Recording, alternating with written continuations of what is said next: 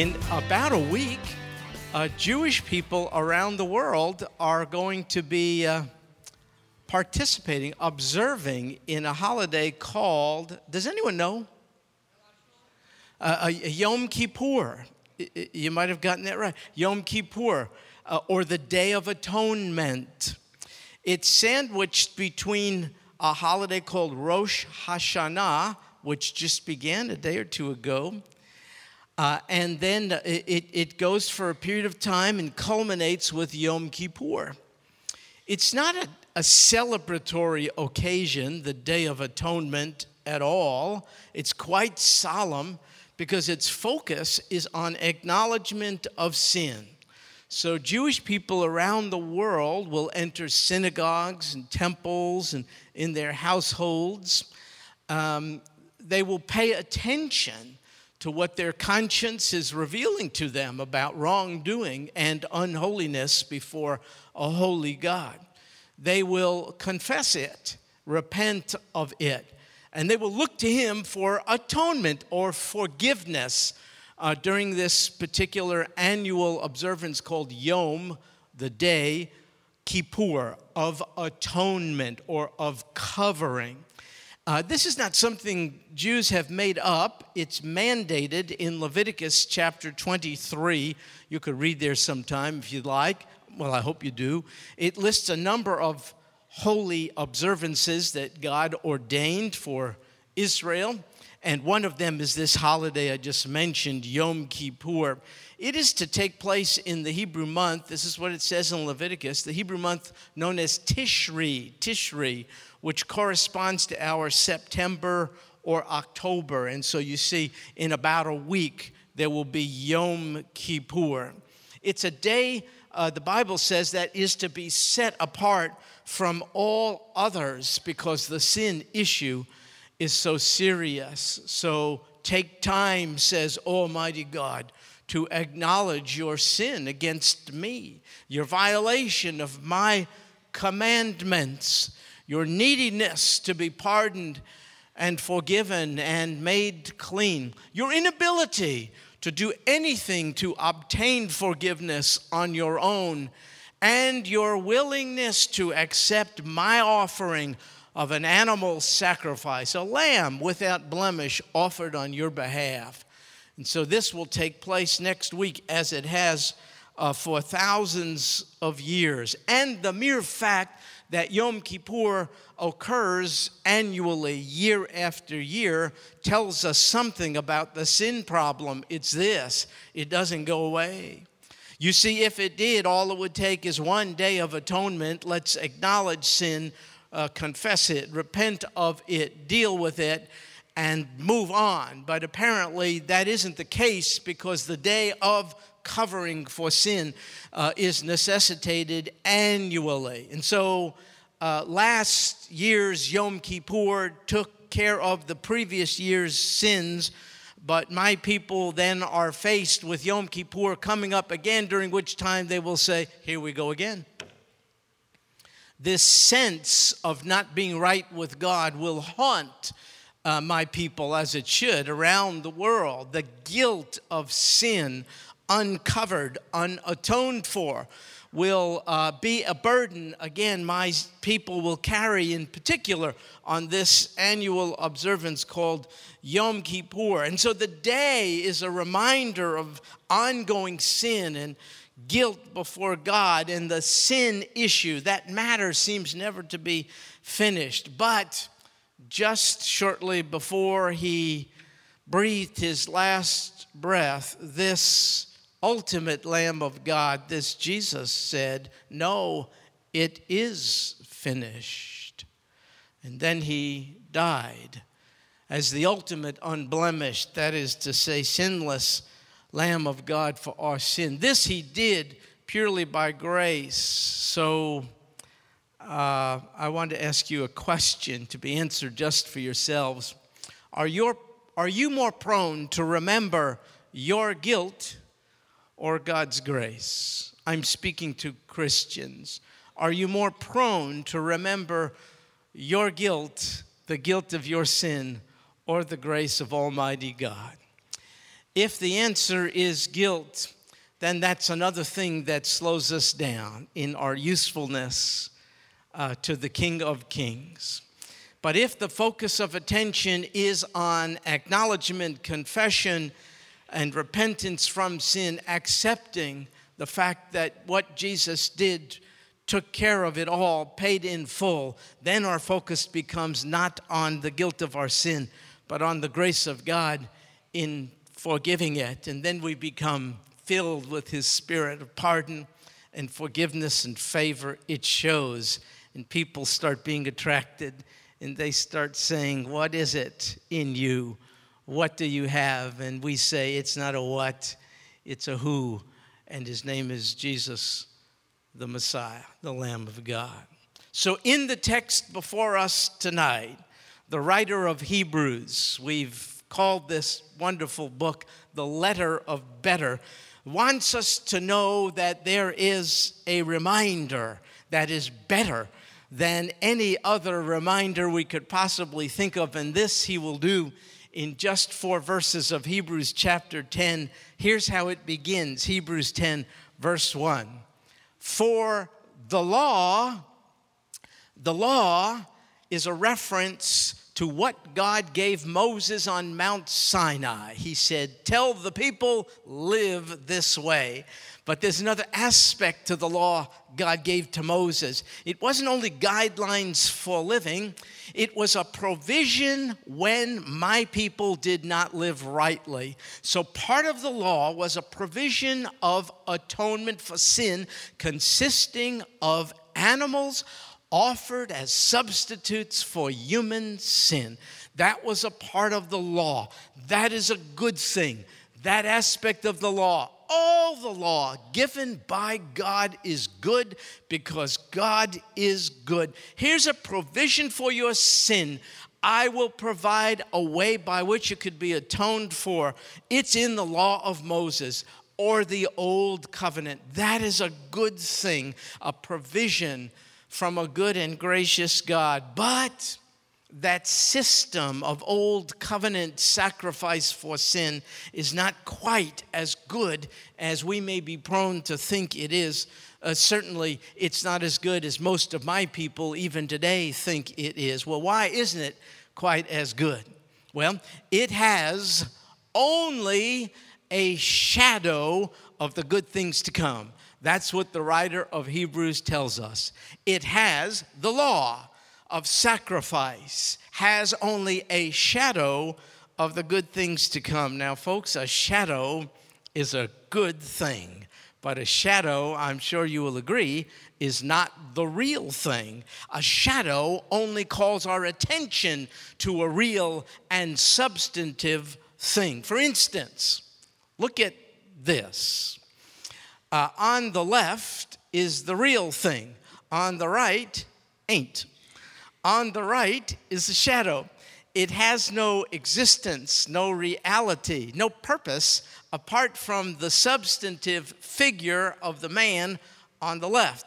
You would be remiss if you confuse the two. If you acknowledge the shadow as that which is real and has life and ignored the man, people would think there's something wrong with you. There's a distinction between a substantive thing and a shadow. Here again is something else to look at. You see in this particular photo a tree casting its shadow. And in a sense, the two are indistinguishable. The real thing, the tree and the shadow, but you would not, I think, want to make an attempt at climbing up the shadow of the tree. We know it's just a shadow. It isn't real. Grab onto it. Use it as a mooring point. You'll find how much it is not real. It's not the tree. It's just the shadow of the tree. And those shadows serve a very useful and good purpose of calling attention to the real item which they reflect. They're never the real item. In fact, even a young boy like this one, who is having fun with his shadow now, knows that it is he who is generating the shadow, and it is not the shadow which is generating him. The shadow, you see, this is the point I'm trying to make, is not the real deal. It serves the purpose, good purpose, of pointing to a real thing, a substantive thing, a complete and perfect, solid kind of a thing. But a shadow is not that. A shadow has no substance of its own. It has no existence of its own. A shadow merely reveals something of far greater import and significance and value and substance. And so, in the same way, the writer of Hebrews tells us that the old covenant law of animal sacrifice to provide a covering for sin is only a shadow of the good things to come. And what are these good things? So when Moses wrote in Leviticus about the law of God and animals as an offering for atonement, they were looking forward to something to come, good things that had not yet come, knowing that the law is only pointing to, is only a shadow of those good things to come. Well, what are those good things to come? All the things that are enveloped in the coming of the Lord Jesus Christ. Those are the good things to come.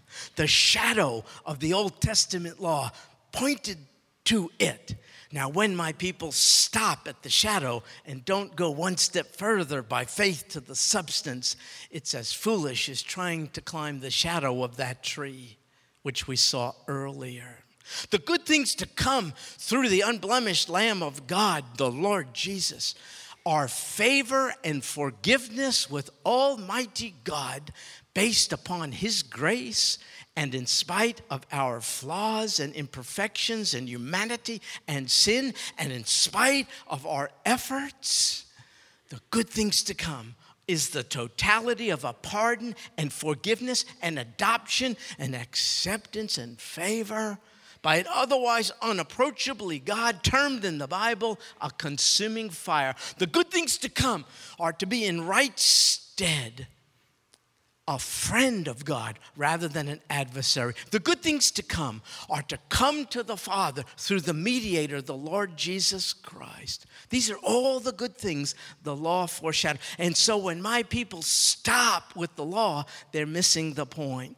And when Gentile people stop with their own religious laws and think that's all there is, oh no, we're living in the shadow of what is far better. The substance is the Lord Jesus Christ. And so the good things to come involve all these things enveloped and encapsulated in the death, burial, and resurrection of the Lord Jesus Christ. And one of the good things to come is the Spirit of God in us. Think about it. That's what happens the moment someone says, oh God, I'm empty, but that I'm filled by sin. Come into my life, forgiving me of it. Take possession of me. Move in, will you, please? Would you make me a kind of a temple of your own presence in me? And God says, I will, I shall. And He does. He sends His very nature, His Spirit. We call Him the Holy Spirit into us. And then we begin to be changed. You've sensed it, so have I. There's evidence of it if you're a Christian. He begins to change us on the inside. And that's why the sacrifice of bulls and goats of old is only a shadow, because that's just an external thing. So my people of old would do what Moses said, and they would find from the flock a very valuable, unblemished lamb or bull or goat, and they would offer it, but it never changed their hearts. And what's the evidence? Next year they're doing the same thing again. Here comes the Day of Atonement again and again and again and again. The sacrifices of bulls and goats cannot do what the Spirit of God can. And so we read in verse 1, they can never make perfect those who draw near. And that's God's intent for us, to make us whole and complete and like Him. And sacrifices external to us cannot do that. Only the Lord Jesus taking up His abode in our life can make us to be the kind of people God wants us to be. And so The sacrifices of bulls and goats cannot change the sinner. In fact, they were only a reminder of sin, just as it says in verse 3. But in those sacrifices, there is a reminder of sins year by year. So my people, this year again, will enter the synagogue. Oftentimes from morning till night, they will fast. They will plead, "Oh God, forgive us." They'll not leave with any real assurance that the matter is settled. In fact, at the end, we will say to one another, "May your name be inscribed in the book of life." It's a wish. It's good wishes. May your name be inscribed. I hope you make the cut. That's a terrible way to live, don't you think? But that's the way it is. So we're reading in this text a reference by the writer of Hebrews to this holiday, Yom Kippur.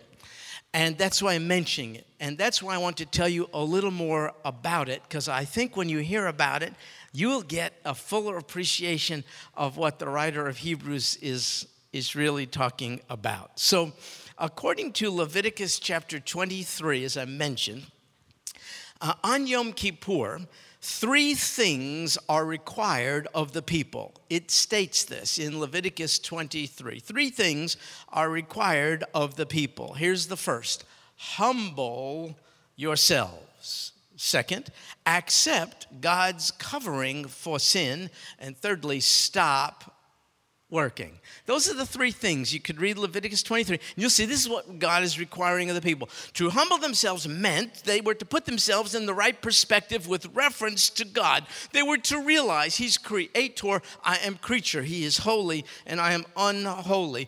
We have fallen short of His standards. That's what it means to humble yourself before God. It's not to say I make a few mistakes now and then. It's to say I have sin in me, and that's why I sin. I am a sinner. It's not to say, well, my parents didn't raise me right. I come from a broken home. My dad never played Little League Baseball. Everyone's doing it.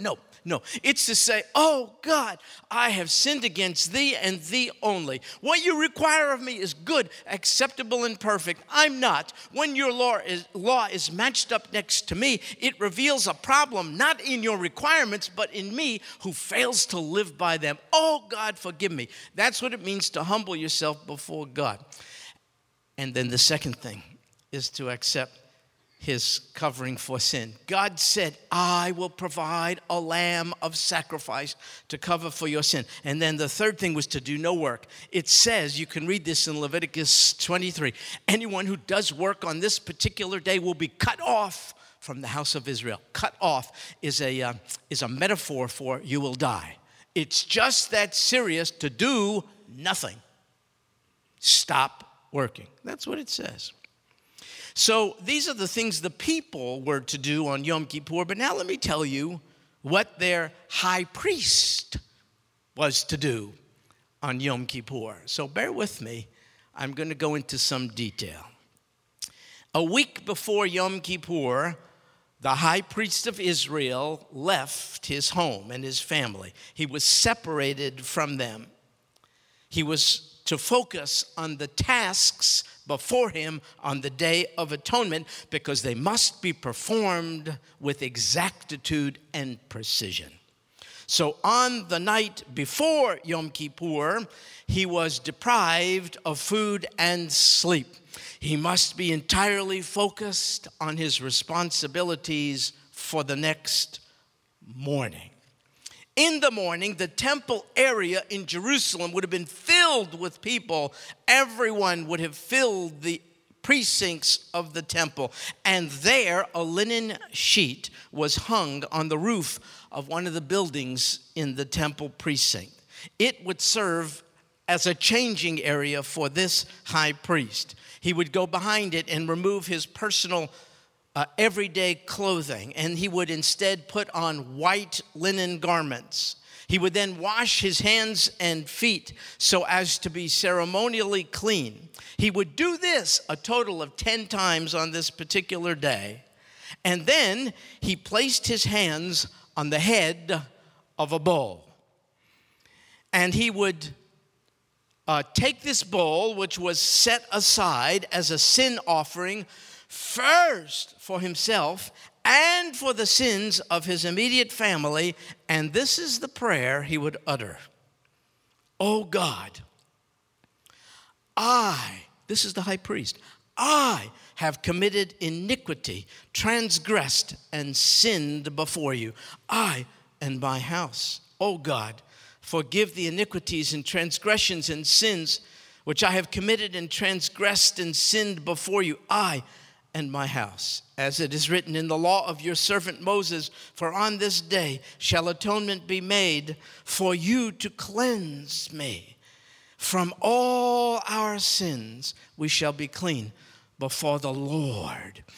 And when he said the divine name, before the Lord, all the people fell on their faces and said, Baruch Shem Kavod Malkuto Leolam Va'ed. Blessed be the name of the glory of his kingdom forever and ever. I'm not sure we have a clue what it really is today to be a penitential sinner. We're so casual about it. I think we're taking our lead from famous personages caught in scandalous sin who stand up before the cameras and say, I made a mistake. Now let's get back to business.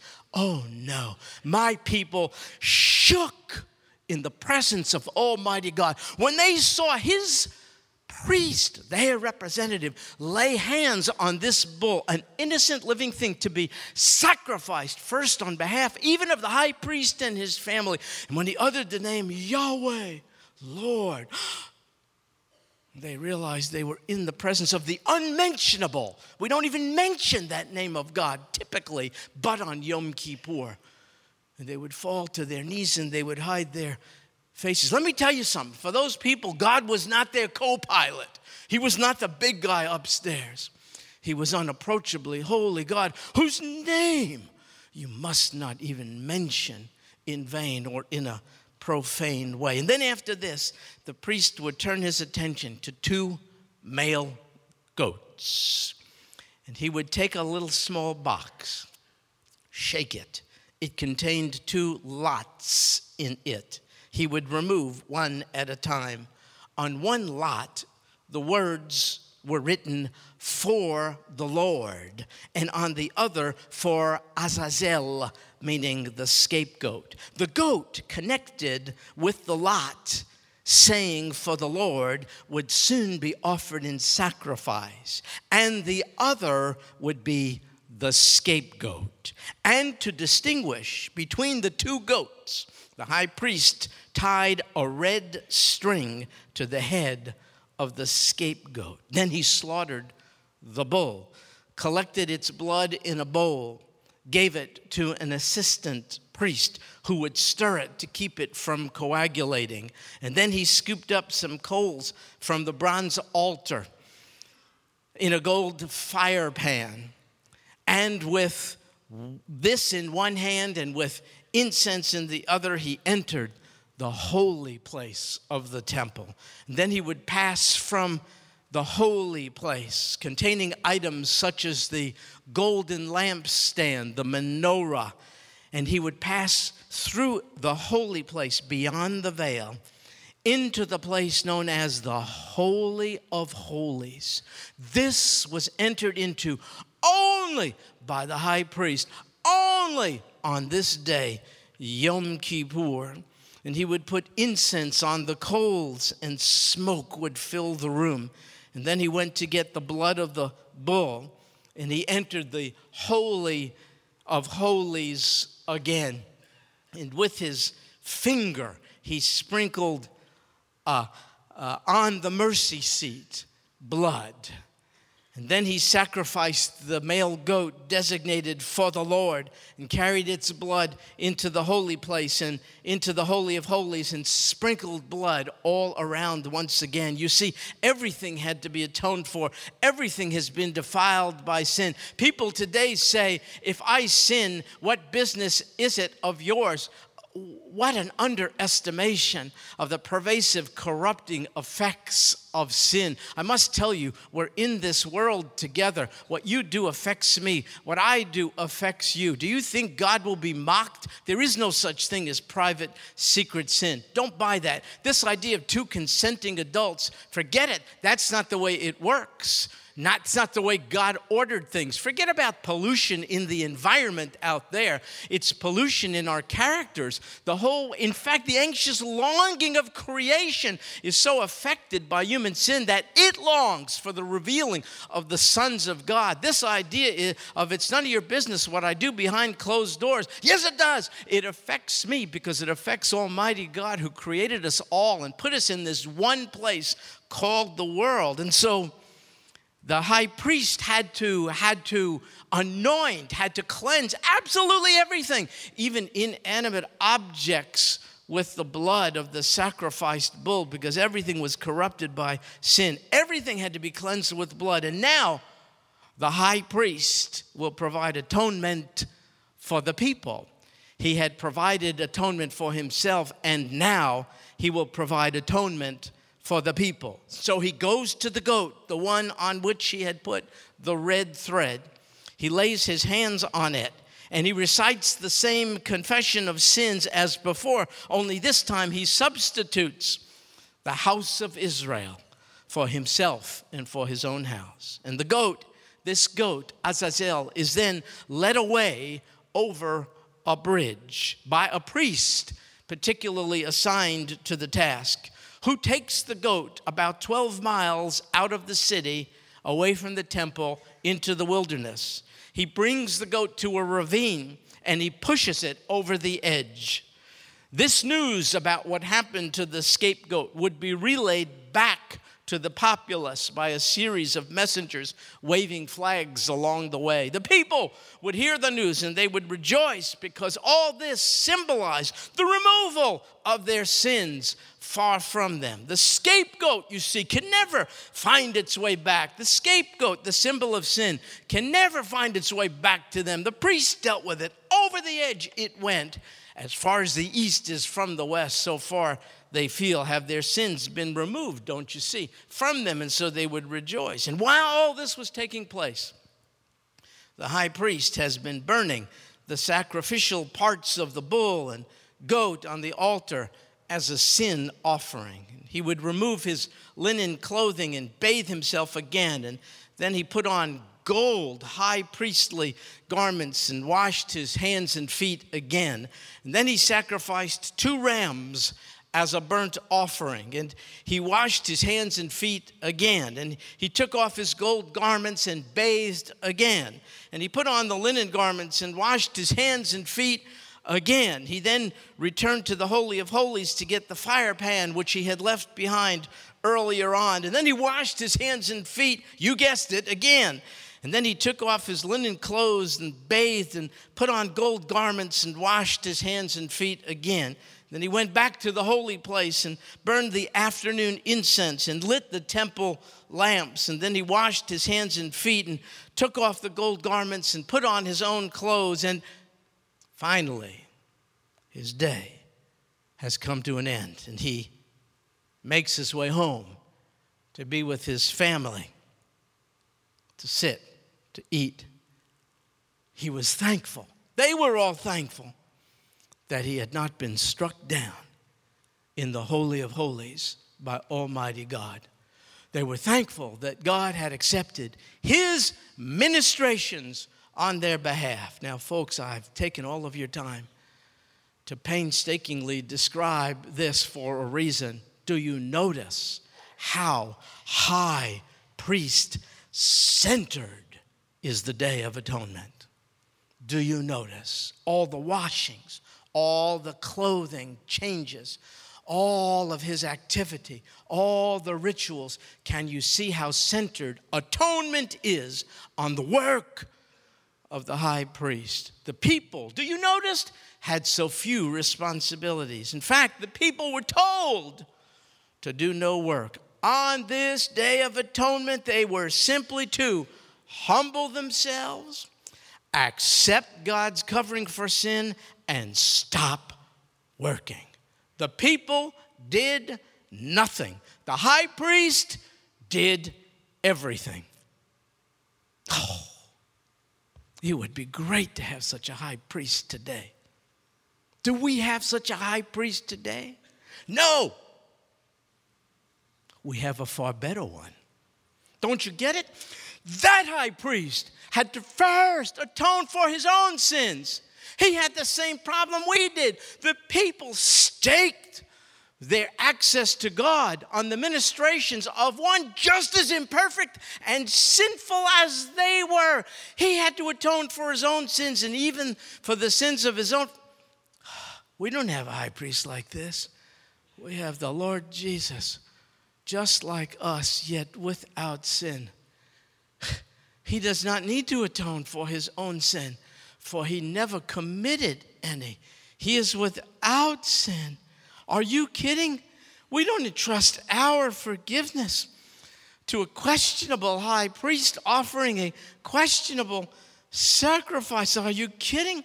Do you know those people of old were so concerned about whether on this particular Yom Kippur God would find the activity and offering of their high priest acceptable that he wore gold bells on the hem of his garment? They couldn't enter the Holy of Holies. They were gathered around a massive crowd on the outside, attuned to the bells. As long as they could hear the bells, they knew the high priest was still alive. He was not struck down dead. You know, a rope was tied to his ankles.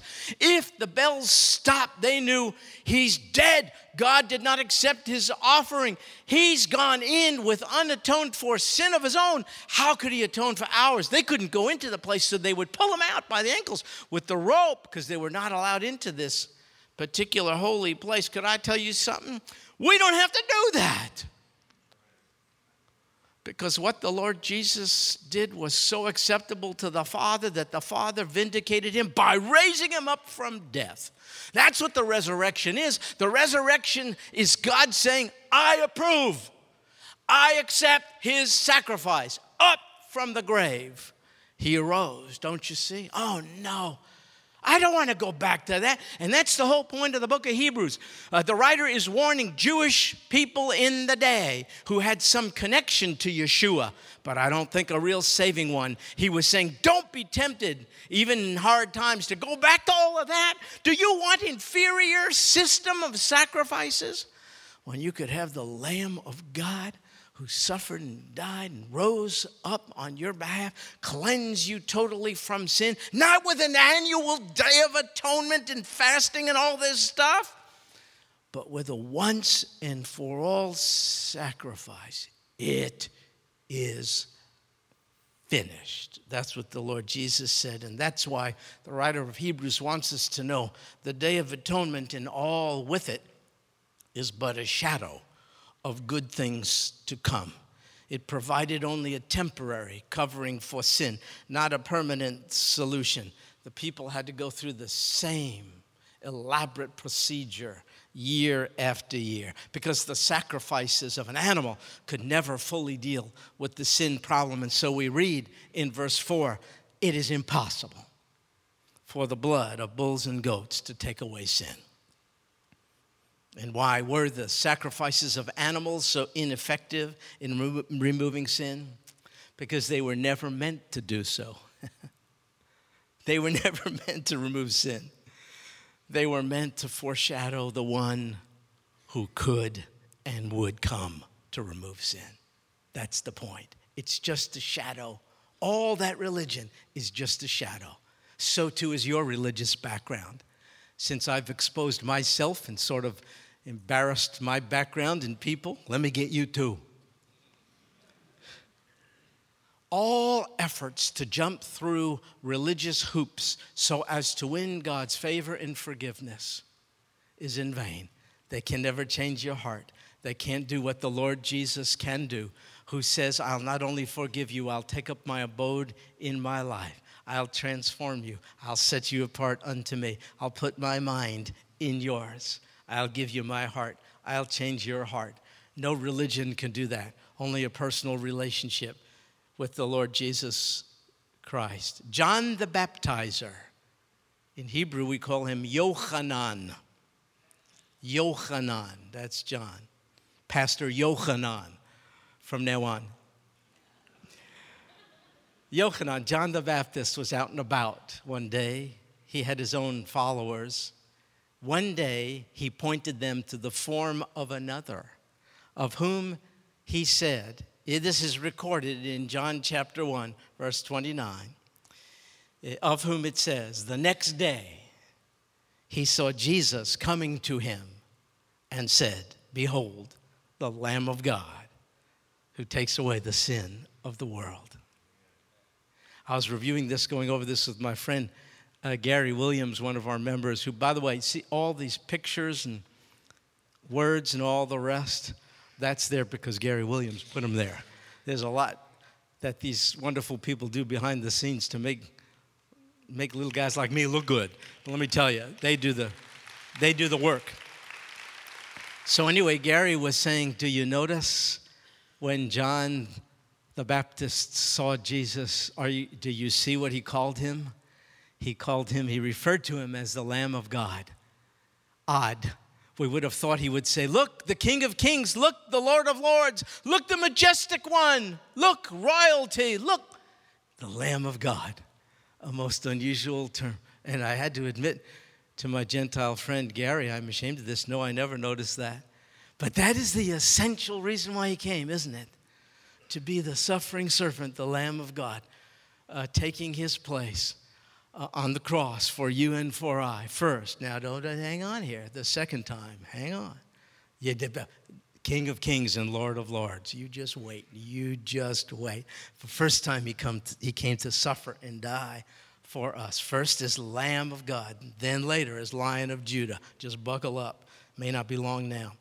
Anyway, behold, the Lamb of God who takes the sin of the world. As the scapegoat, Azazel, went off symbolically, bearing the sins of the people, our Lord Jesus has not symbolically, but has actually removed the guilt of our sin. I love these verses of Scripture, don't you? He has cast all our sin behind his back.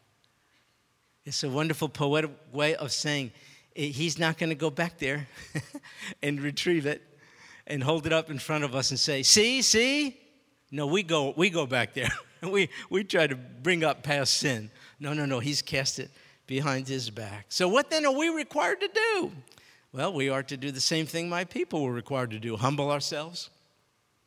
Understand your right position before God. You have sinned against him, as have I. I did not make mistakes. I have sinned. So have you. He is very holy. I am not. Humble yourself is to put yourself in right relationship to Almighty God. Secondly, accept his sacrifice for our sin. Jesus, the Son of God. Accept his sacrifice. And then thirdly, and I think this is the most difficult for us, do no work. Do no work to win God's favor. Do no work to earn God's forgiveness. Isn't that contrary to everything we've been taught and know? Because then you would take credit. You would not glory in the cross. You would glory in your good behavior. That's why religion is bad. Religion always pumps up the practitioner of religion. I bow down to Mecca 5 times a day. I fast on Yom Kippur. And then for Baptists, I bring food to the potluck. I don't know, whatever we do. Whatever we do. These are good things. Don't misunderstand. I'm just saying all we need is a little opportunity to take credit for our good standing with Almighty God, and we shall. And therefore, God commands us, do no work, but rest in the finished work of the Lamb of God provided by Almighty God on our behalf. This is the hardest thing for us to do. You know what Hebrews says? Work hard at entering into Sabbath rest. Sabbath is not a day. No, not any longer. Sabbath is a relationship. Work hard at entering into, you would say, you have to work at resting? Yes, because we're so filled with pride. I have to rest in the finished work of the Lord Jesus Christ at my worst. The Father offered his best. Rest. Rest. So as we draw to a close, and I should have done this a few moments ago, but okay. In verse 3 is a word I just want to call to your attention. It's the word reminder. See, it says, but in those sacrifices there is a reminder of sins. You probably have that, or something like it. The word reminder. I just want to point this out. You know, the Bible, the New Testament was written in Greek. So when you look to the Greek behind this word, reminder, you find out it's the same Greek word for another word having to do with remembering. It's a word the Lord Jesus used when he instituted what we now call the Lord's Supper. He said, do this as a reminder or in remembrance of me. I just want to tell you, it's exactly the same word as in Hebrews. That's all. It's not a Greek class, but I just want to get excited about this. For this reason, while Satan wants us to be reminded of one thing, Savior wants us to be reminded of an entirely different thing. While Satan wants us to be reminded of the guilt of our sin, and work at it, and work at it, and work at it, and do your own covering up, make an apron of leaves, try to be a better person, give money to the poor, do all kinds of crazy stuff, jump through religious, while Satan wants to remind us of the guilt of our sin. The Savior wants us to be reminded of what he already did to atone for it. So we got a choice, my fellow Christians. What are we going to let, who are we going to let remind us of stuff? The evil one is always there to accuse the brethren. Always, always, always. And all we have to do is remember the elements of communion, co-union with Almighty God through the Son. Holy communion. All we have to do is remind the evil one of those two elements. For the Lord Jesus said, this is my body, which is broken for you. Stop breaking yourself. And this is my blood poured out for you. Stop thinking you have to bleed. And he said, do this in remembrance of me. So, folks, what will it be for you? Will it be reminders of guilt? Or will it be reminders of grace? If the Lord tarries and we arrive here in this place next week, we'll have the privilege under our pastor's leadership of celebrating the Lord's Supper. We never take it for granted here. It's as holy could be. And we do it often around here. I need a reminder, so do you. The Lord Jesus said, remember, when you partake of these elements, they're very common, ordinary elements, but they're symbols of an extraordinary deed I did on your behalf so that you could rest. You deserve to be broken, and you deserve to bleed, but you don't have to, because I did it on your behalf. Take this in remembrance of me. What are you going to be reminded of? The guilt of your sin or the grace of your Savior? It takes work. Make a choice. I was preparing this and the song came into my mind, Grace, Grace, God's grace. Don't make it guilt. My guilt. Come on. What Jesus did is enough. Don't you believe him when he said it is finished? Grace, grace, God's grace. Grace that will pardon and cleanse. Now here's what the blood of bulls and goats could not do. Cleanse within. Grace, grace, God's grace. Grace that is, here's the line I love. Grace that is greater. I'm not denying my sin. You must not deny yours. But this line says grace that is greater than all my sin. We should sing this. You need to help me for obvious reasons. Let's sing. Grace, grace, God's grace, grace that will pardon and cleanse within. Grace, grace, God's grace, grace that is greater than all ours. Thank you, Lord Jesus. Thank you so much. Thank you for doing this once and for all time. Thank you for cleaning us, forgiving us. Thank you for inhabiting us, changing us. We see the fruit of your presence in our lives. Thank you for taking us up. Thank you for considering us to be as sons and daughters and family members. Thank you for dealing with our sin problem. Thank you for living for us, having first died for us. Thank you for the day when you will come back for us. Thank you for removing the guilt of our sin, just like the scapegoat pushed over a cliff, never to return.